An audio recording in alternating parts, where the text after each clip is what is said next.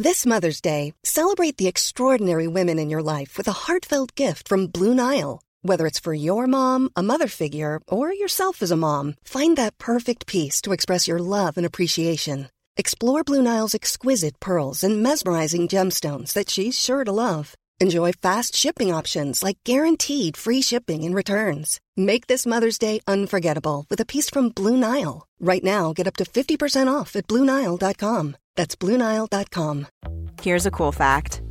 A crocodile can't stick out its tongue. Another cool fact, you can get short-term health insurance for a month or just under a year in some states. United Healthcare short-term insurance plans are designed for people who are between jobs, coming off their parents' plan, or turning a side hustle into a full-time gig. Underwritten by Golden Rule Insurance Company, they offer flexible, budget-friendly coverage with access to a nationwide network of doctors and hospitals. Get more cool facts about United Healthcare short-term plans at uh1.com. Millions of people have lost weight with personalized plans from Noom. Like Evan, who can't stand salads and still lost 50 pounds. Salads generally for most people are the easy button, right? For me, that wasn't an option. I never really was a salad guy. That's just not who I am. But Noom worked for me. Get your personalized plan today at Noom.com. Real Noom user compensated to provide their story. In 4 weeks, the typical Noom user can expect to lose 1 to 2 pounds per week. Individual results may vary. Dumma människor sponsras av Svenska Möten. Och vi har ju pratat om dem och deras tjänster tidigare. Men nu blir det lite aktuellt, Björn, för du och jag ska på konferens. Mysigt. Och om du, precis som vi, ska på konferens, vi är ju bara vi två. Ja. Men om man är kanske ett större företag som ska fixa allt ifrån ett stort event med logi, mat och aktiviteter och kanske typ show och uppträdanden. Eller bara ett mindre dagmöte på bara några timmar. Ja. Så är Svenska Möten den givna partnern att vända sig till för att boka. Det är kostnadsfritt att använda Svenska Möten och det de gör är att de utifrån behov och krav ifrån kund tar fram offerter från flera olika ställen. Så att kunden, det vill säga du, kan välja och avgöra det som passar bäst. Och det är ju allt möjligt då. Slott och herrgård, naturnära, storstadspuls eller småstadscharm. De hjälper dig att hitta precis det som passar dig. Det finns ett jättestort utbud och självklart sparar ju det här då väldigt mycket tid. Och Björn, hur gör man då om man vill planera möten eller konferens och använda sig av Svenska Möten som partner? Gå in på svenskamoten.se och där kan du välja hur du vill boka. Det går att boka direkt online, göra en förfrågan via ett formulär, chatta med Svenska Mötens medarbetare, ingen bot ska jag säga. Eller ringa om man vill prata med någon. Ja, alltså svenskamoten.se. Så tusen tack Svenska Möten. Dumma människor sponsras av Länsförsäkringar. Och Länsförsäkringar är ju mer än bara ett försäkringsbolag. De jobbar ju med bank, lån, pension, försäkringar, alltså hela balletten. Ja. Och det här tänkte jag på i morse när följande sak inträffade. Du vet, jag och Alex har flyttat några gånger. Och varje gång vi har flyttat så har vi sagt, vi ska aldrig mer flytta. Ja. Vi har också sagt, vi ska aldrig mer renovera. Du vet såhär, inte en kökslucka ska bytas ut. Inte en färg ska målas om. Nu är det så här och det här blir toppen. Ja. Och det har vi liksom lyckats hålla i nya lägenheten tills det blev vinter. För vet du vad som hände då? Jag berätta. Jag behöver ett badkar. Och vet du vad jag då är så glad över? Nej. Att jag har buffertsparat just för såna här grejer. Så att jag sätter över den lilla summan 1600 kronor varje månad på ett litet konto. Enkom för när såna här saker dyker upp. Att jag bara måste ta bort en liten duschvägg och stoppa in ett badkar. Och det tänker vi nu göra. Ja, så att oavsett vad någon säger eller vad man säger till sig själv så är det mycket i livet som förändras. Och då finns Länsförsäkringar där för alltid. Så kom ihåg att Länsförsäkringars bank kan hjälpa dig med lån och sparande så att du har till exempel en buffert för när saker och ting förändras. Tack så mycket Länsförsäkringar. När jag gick på högstadiet så kom den här enormt populära serien Twin Peaks med den underbara låten. Och jag älskade den och ville naturligtvis ha mer av den varan. Gick till videobutiken där man köpte CD-skivor på min tid och köpte hela albumet med Angelo Badalamenti, kom hem med det och det var liksom, jag med barnöron tyckte väl att det var ungefär klassisk musik. Det var inte alls några härliga hitlåtar eller så. Men den där skivan spelade jag in i kaklet utan att tycka om den. För jag hade betalat 169 kronor eller vad en CD-skiva kostade. Så jag satt och lyssnade på Angelo Badalamentis Twin Peaks-skiva kväll ut och kväll in, som om det inte fanns några alternativ. Välkommen till Dumma människor. Jag heter Lina Thomsgård och mitt emot mig sitter författare och psykolog Björn Hedensjö.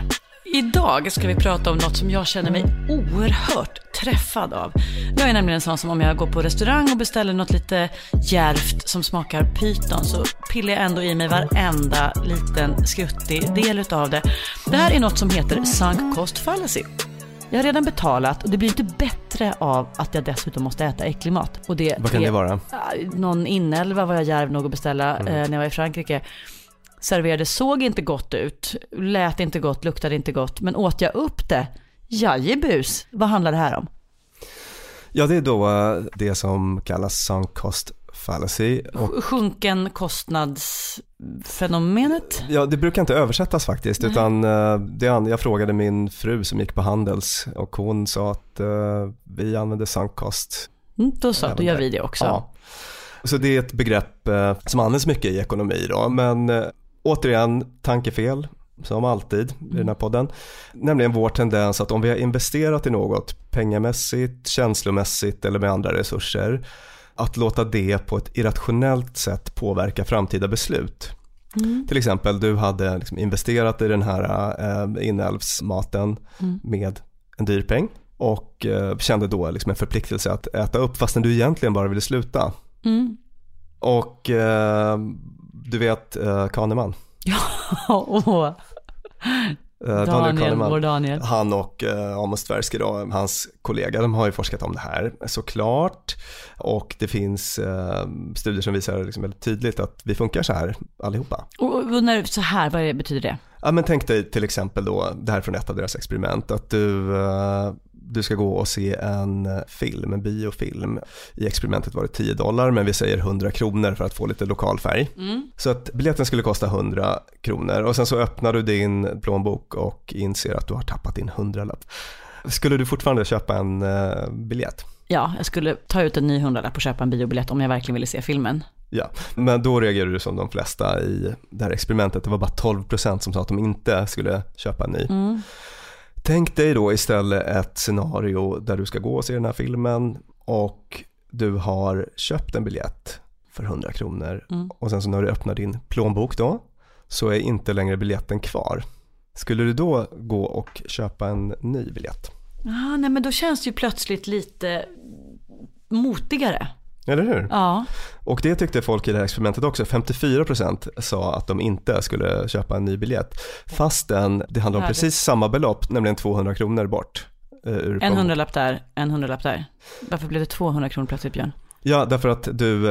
just en 100-lapp för det biljetten kostade och sen en 100-lapp för den nya. Nu är jag med. Förlåt.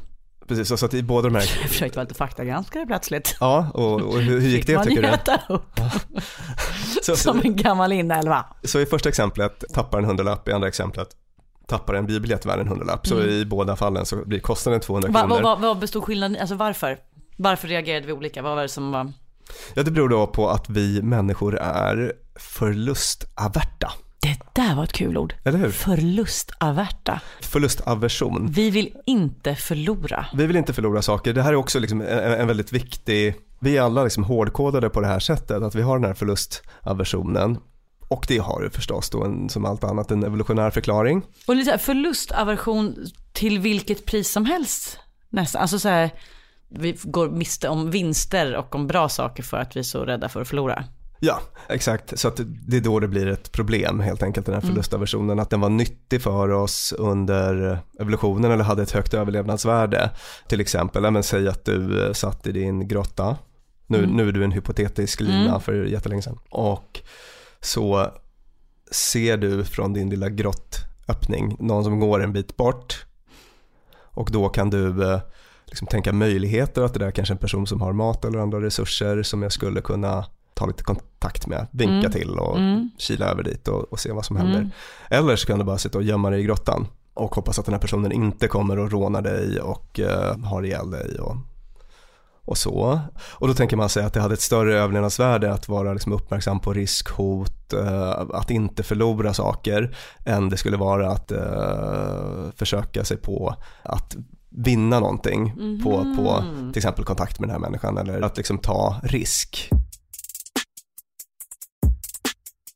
Den psykologiska impact som en förlust har på oss är ungefär dubbelt så stor som motsvarande vinst skulle ha. Så att till exempel vi tycker dubbelt så illa om att förlora 100 kronor som vi blir glada av att vinna 100 kronor. Gäller det här bara pengar, eller blir jag dubbelt så ledsen av att någon tycker jag är dålig än vad jag blir glad om någon tycker att jag är bra? För det tycker jag nog att jag kan känna igen. Ja, precis, att vi har ett sånt negativitetsbias, och det hänger ju väl ihop med det här också, att vi är väldigt uppmärksamma på hotrisk. Jag tror att de flesta brukar känna igen det här att om man säger att man har fått 10 positiva omdömen och 1 dåligt, så blir det ju lätt att man då fokuserar på det där dåliga. Och det hänger väl ihop då med vår generella radar för förlust, hot, risk, som är evolutionärt hårdkodad hos oss. Och den här förlustaversionen, hur tar den sig uttryck? Ja, men om du har investerat väldigt mycket i något, till exempel i en inälvsgryta, så då blir det svårt för dig att bara resa dig upp och gå. Får jag igen bli kärleksexperten i dumma människor och säga, det här ser man ju väldigt ofta i relationer. Folk som har investerat så jädra mycket så att den här kanske rent av otrogne slashasen behåller man. För om man skulle slänga ut den så har man investerat i onödan och förlorat något. Ja, verkligen. Det är ett bra exempel tycker jag, att man, just relationer som man investerat mycket tid i, det kan vara en väldigt nästan outhärdlig tanke att liksom föreställa sig att man skulle ha slösat bort den så att säga fasta kostnad som man redan har plöjt ner i. Även om man vet att potentiella framtida intäkter, den möjligheten ser väldigt, väldigt låg ut i den här relationen. But you know what happened in New York is the psychics got so greedy it became impossible to ignore. One psychic took this guy for over $700,000 by telling him that she could deliver to him the woman he loved, even though that woman did not love him.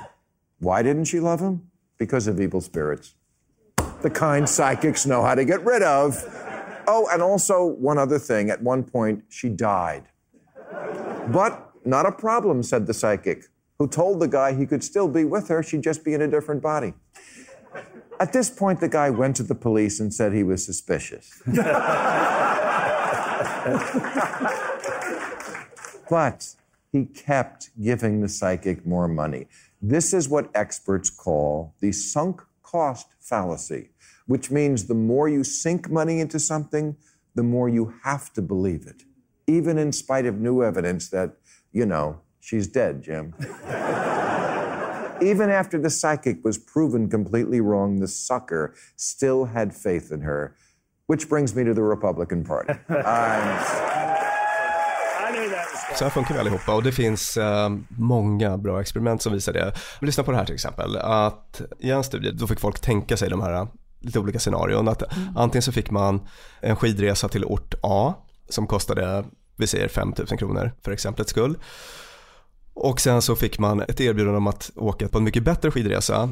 Romme Alpin är den första, det andra är Alperna. Ja, precis. 5 000 kronor Romme Alpin, det andra är Alperna för 2 500. Så man har båda de här biljetterna. Och sen så får man tilläggsinformationen att de här skidhelgerna krockar så att du kan bara välja en. Vad tror du att folk valde? Jaha, och då väljer man den dyraste. Så jag väljer den dyra, tråkigare resan till Borlänge hellre än att åka till Alperna för 2 500 kronor. För att om jag ställer in 2 500 kronor så förlorar jag mindre. Så att över hälften i just det här experimentet då valde motsvarigheten till Romme. Bara för att det var dubbelt så dyrt så att säga. Även om de missade skidåkning i Alperna. Romme är rätt trevligt i och för sig. Det är jättetrevligt. Ja. Nu ångrar jag att jag tog det som exempel. Alla åk till Romme Alpin.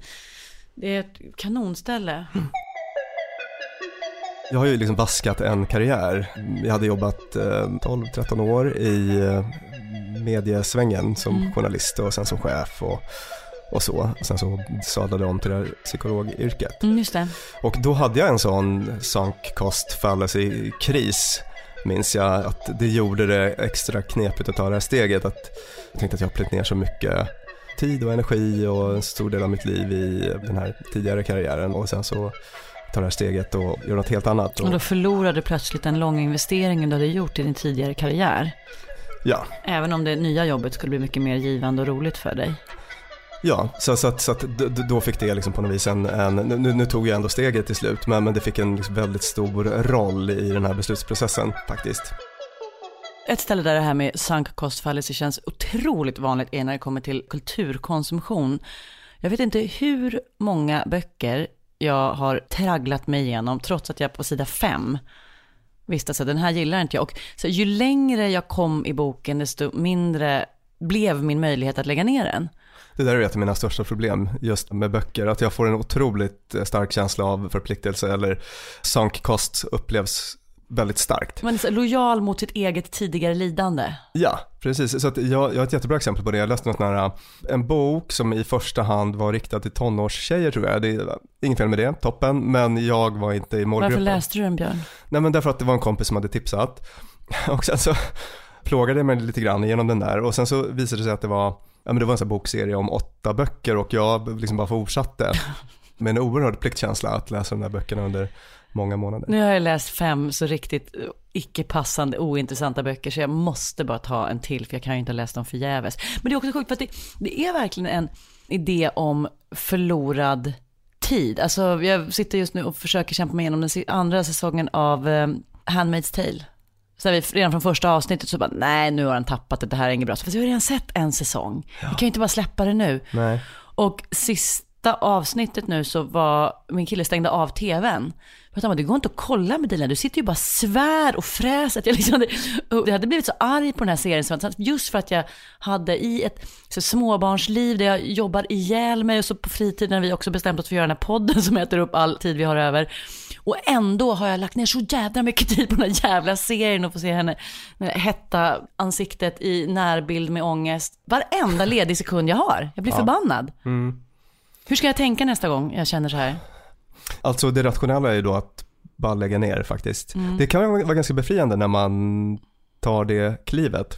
Jag är väldigt nära att göra det med ett dataspel. Normally, being a little extra might be a bit much, but not when it comes to healthcare. That's why United Healthcare's Health Protector Guard fixed indemnity insurance plans, underwritten by Golden Rule Insurance Company, supplement your primary plan so you manage out-of-pocket costs. Learn more at uh1.com. Quality sleep is essential. That's why the Sleep Number Smart Bed is designed for your ever-evolving sleep needs. Need a bed that's firmer or softer on either side? Helps you sleep at a comfortable temperature? Sleep Number Smart Beds let you individualize your comfort, so you sleep better together. JD Power ranks Sleep Number #1 in customer satisfaction with mattresses purchased in-store. And now, save 40% on the Sleep Number Limited Edition Smart Bed for a limited time. For JD Power 2023 award information, visit jdpower.com/awards. Only at Sleep Number stores or sleepnumber.com. There's never been a faster or easier way to start your weight loss journey than with PlushCare. PlushCare accepts most insurance plans and gives you online access to board-certified physicians who can prescribe FDA-approved weight loss medications like Wegovy and Zepbound for those who qualify.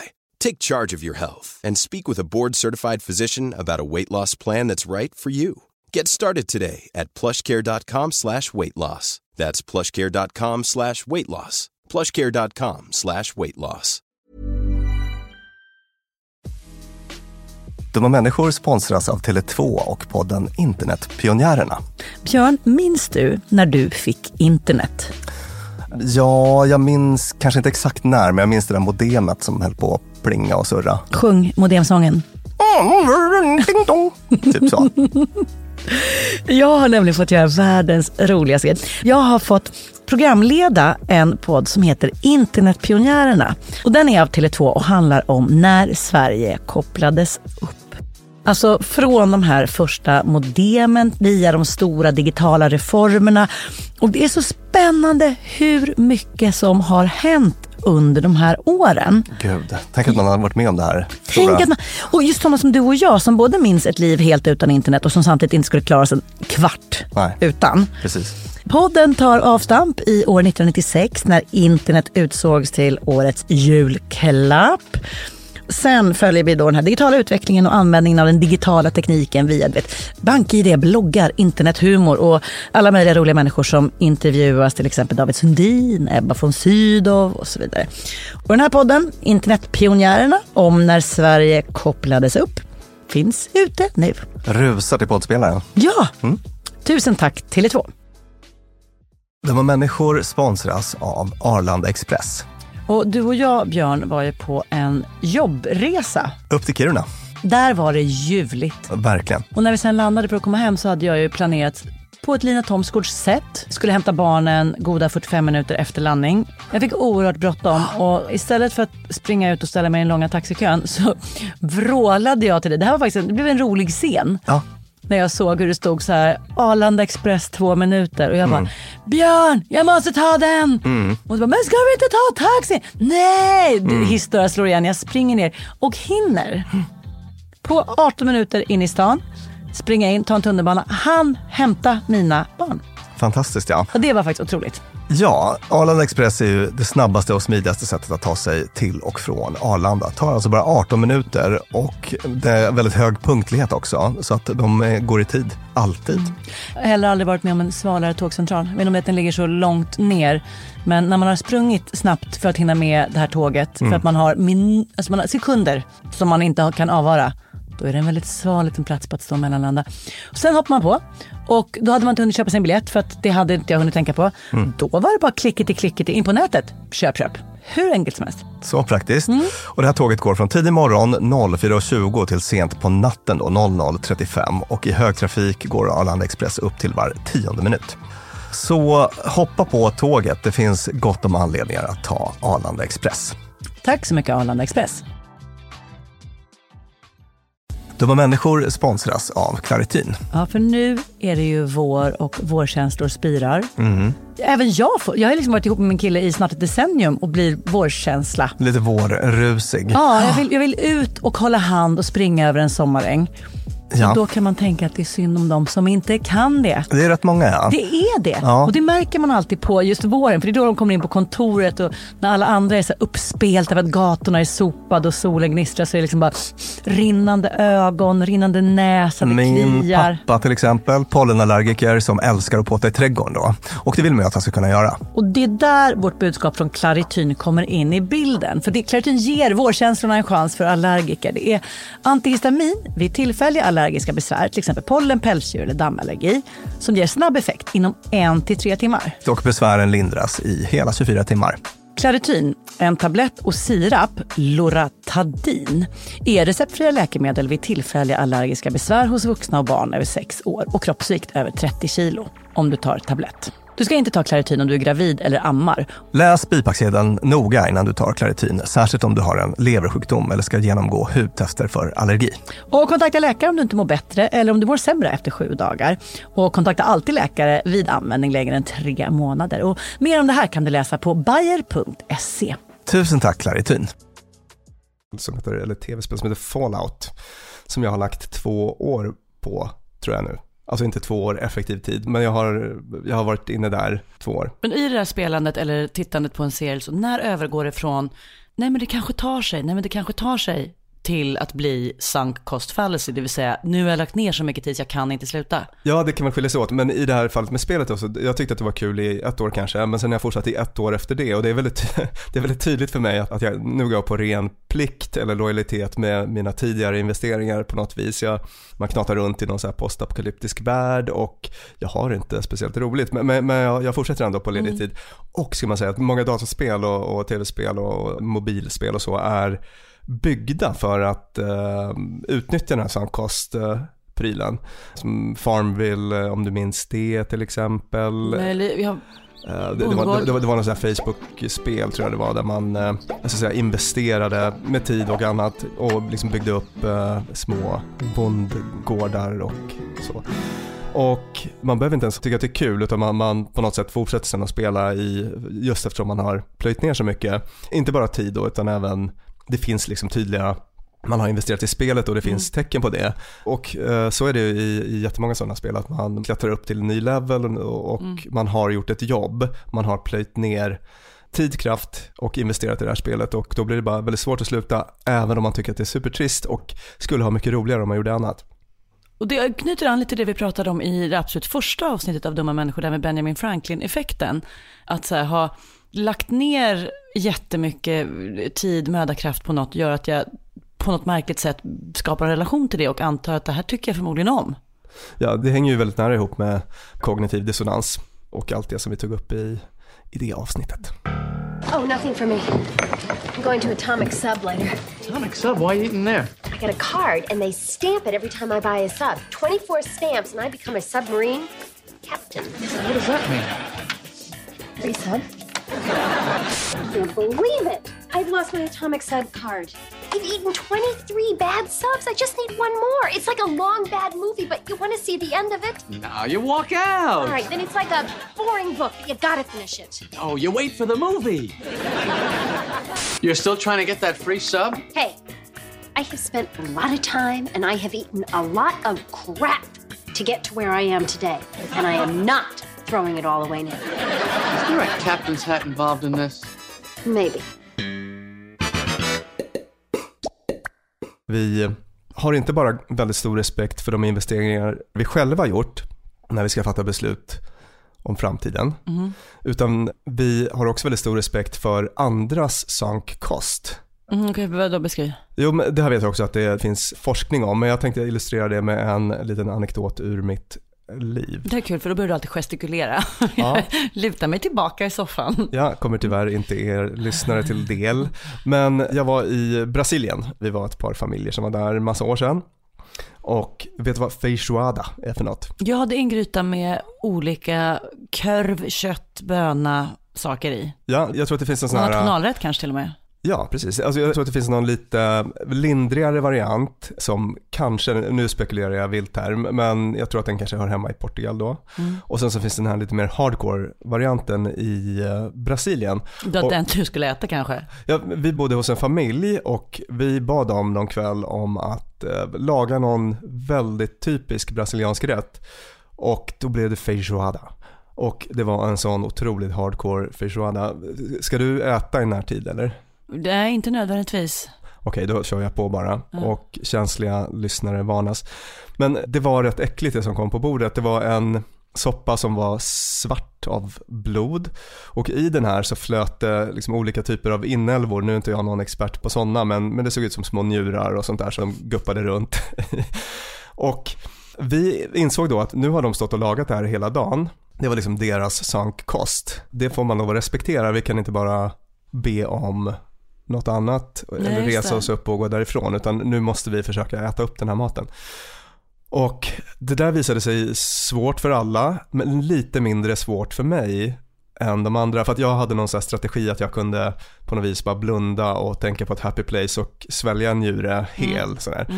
Så att det de andra runt bordet gjorde, det var att de liksom diskret nu skyfflar Björn i gest här. Skyfflar över maten skyfflade till över dig. små organ i min svarta soppa, och så fick jag äta jättemycket sånt. Men det visar hur långt vi är beredda att gå för att Men den tycker jag plötsligt är väldigt sympatisk. Alltså respekten för andras sankkost. Att nu har någon faktiskt ansträngt sig här. Nej, men då käkar man. Sen kanske det inte behöver gå så långt som att nu har någon faktiskt satt och skrivit en jättedålig bok. Nej, men då läser man hela. Men att ändå... Det kan man göra om det är en kompis som har skrivit en jättedålig bok. Ja. Men att det ändå finns något lite sympatiskt över det. Den delen av det. Jag håller med. Eller hur?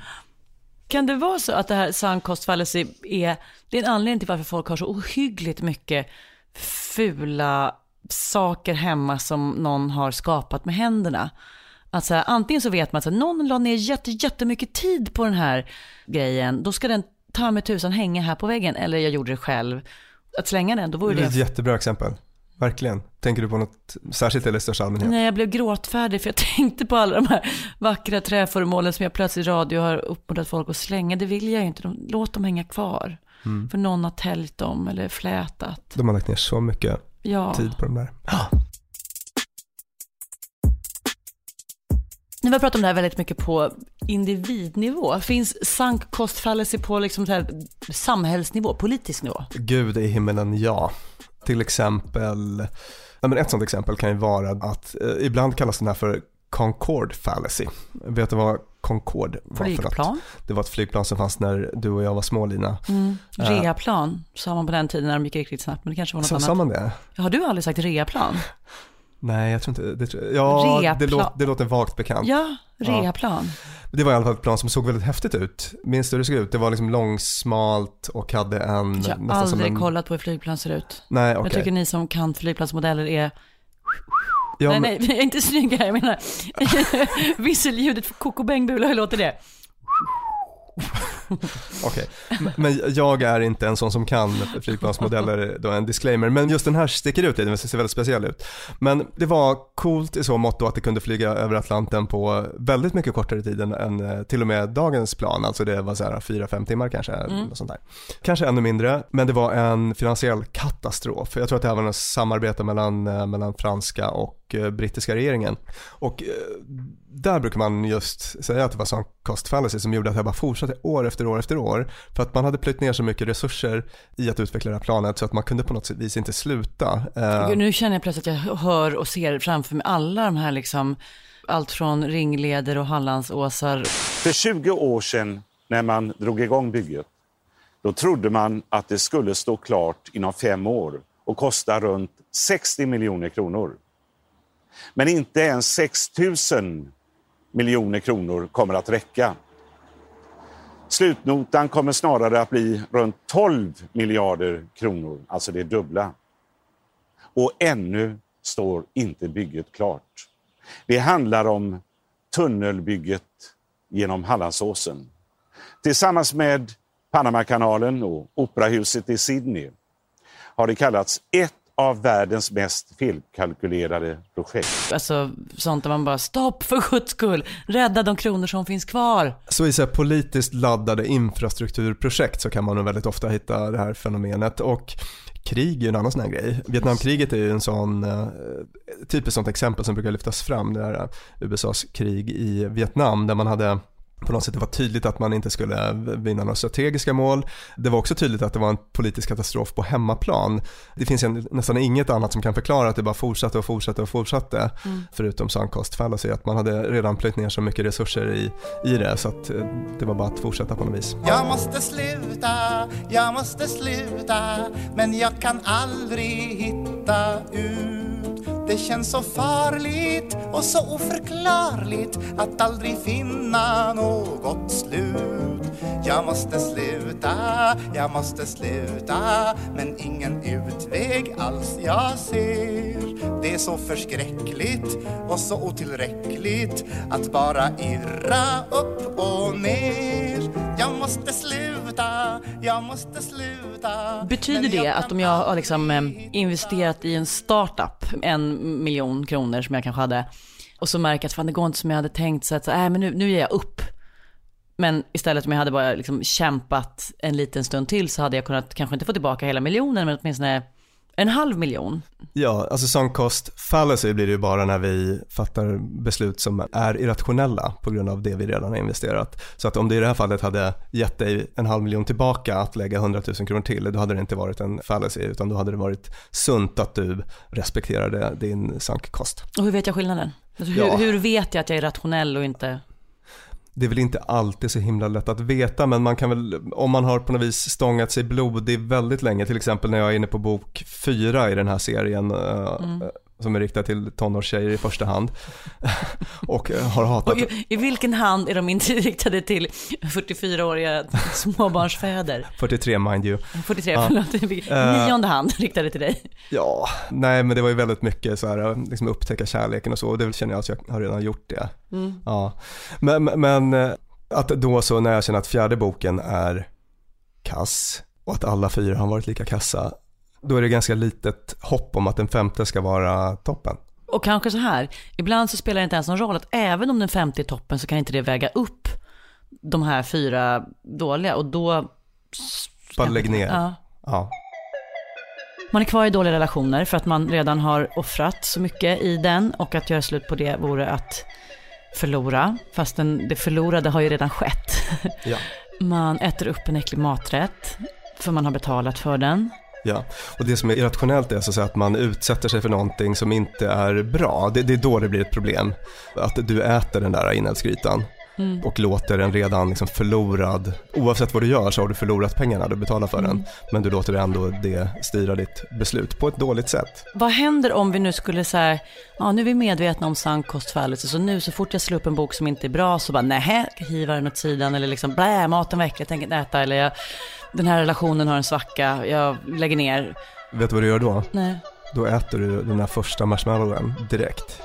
Det som vi pratade om i avsnittet om marshmallow-effekten. Du går på en omedelbar belöning, nämligen lägg bort den där trista boken. Men ibland så kommer den stora belöningen sen när man faktiskt kämpar på. Och hur ska jag lite. veta vad som är vad? Vad ska jag för riktlinjer? Jag tror man får lära sig kanske vad som brukar ge en långsiktig belöning. Och just kanske tänka så här, läser jag vidare nu för att jag tänker att det finns en chans att det här blir bättre sen? Eller läser jag vidare för att jag har redan läst för mycket, och om jag lägger ner boken så har jag ju läst i onödan? Ja, vet du vad? Det kan faktiskt vara bra att ställa sig precis den frågan. Det var allt för dumma människor den här veckan med mig, Lina Thomsgård, och psykolog och författare Björn Hedensjö och vår förtjusande, briljanta producent Clara Wallin. Och vill du oss något så kan du nå oss på mejladress dummamänniskor@gmail.com. Dumma människor sponsras av IKEA. Om det är något jag lärde mig som inredare av kontor, när jag jobbade inte som inredare av kontor, jag var ett vanligt chef på ett kontor som behövde inredas, så var det hur viktigt det var att den inredningen vi hade, stolar, bord, skärmar, allt sånt, var flexibelt. Ja. Vi började som 2 personer, vi blev 8 personer, ibland var vi 12 personer. Så vi behövde både bli fler, vi behövde stuva om. Och folk har lite olika behov. Ibland behöver man vara avskärmad och ibland inte. Exakt. Och det här är någonting som IKEA kommer att hjälpa oss med den nya kontorsserien som är både flexibel och smart inredning, och den heter Mittzon. Zon med Z, Mittzon. Och Mittzon består av höj- och sänkbara skrivbord, akustikskärmar, fällbara bord och växtväggar på hjul. Så det är enkelt att skapa trivsamma arbetsytor med plats för både möten och eget fokus. Och det är framförallt enkelt att skapa de här flexibla ytorna. Alltså att man kan förändra och anpassa efter aktiviteter och nya arbetssätt. En sån här grej är det här med hybridarbete. Du vet att man jobbar lite hemifrån, lite fysiskt på arbetsplatsen. Det ställer ju verkligen helt nya krav på det fysiska kontorets roll. Man behöver en helt ny flexibilitet och bekvämlighet. Och det här är ju varför IKEA grundades i Älmhult 1943, för att skapa en bättre vardag för de många människorna.